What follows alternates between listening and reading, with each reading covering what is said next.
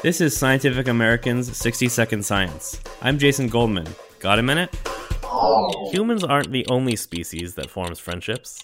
Lots of animals prefer to spend their time with only certain individuals. It's all very well showing that you do get social relationships, and social bonds forming, but why on earth would you form them in the first place? University of Exeter animal behavior researcher Rob Heathcote.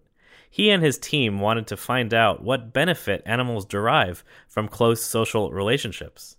To do it, they set out for the Caribbean island of Trinidad, home of a small freshwater fish called the Trinidadian guppy. These guppies live in environments that have tons of predators around. So basically, it really sucks to be in a guppy in some of the places they live. You'll be watching these shoals of guppies and a predator is attacking them probably every 20, 30 seconds or so. One common idea is that such animals form social groups to reduce the risk of being gobbled up.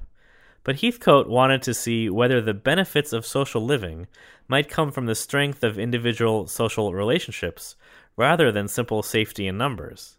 The researchers caught 240 female Trinidadian guppies and divided them into groups of 15, each group in its own small pool. While some of the fish were left alone, others were exposed to what looked like a predator, a doll version of a guppy-eating fish called a pike cichlid. Those guppies exposed to the ersatz predator were more likely to establish stronger social bonds. But the groups formed by those guppies were on average smaller than the groups formed by the fish that were not exposed to predators.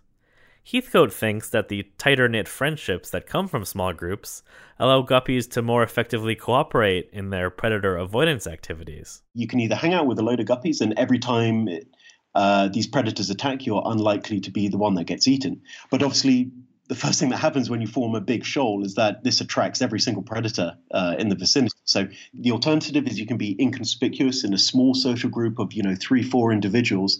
Everyone's kind of looking out for each other. They've got each other's back. So spending time with a few close friends could outweigh the benefits of blending in with the crowd, particularly in dangerous situations.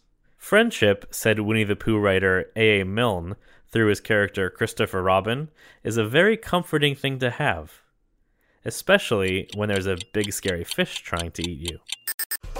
Thanks for the minute. For Scientific American's 60-Second Science, I'm Jason Goldman.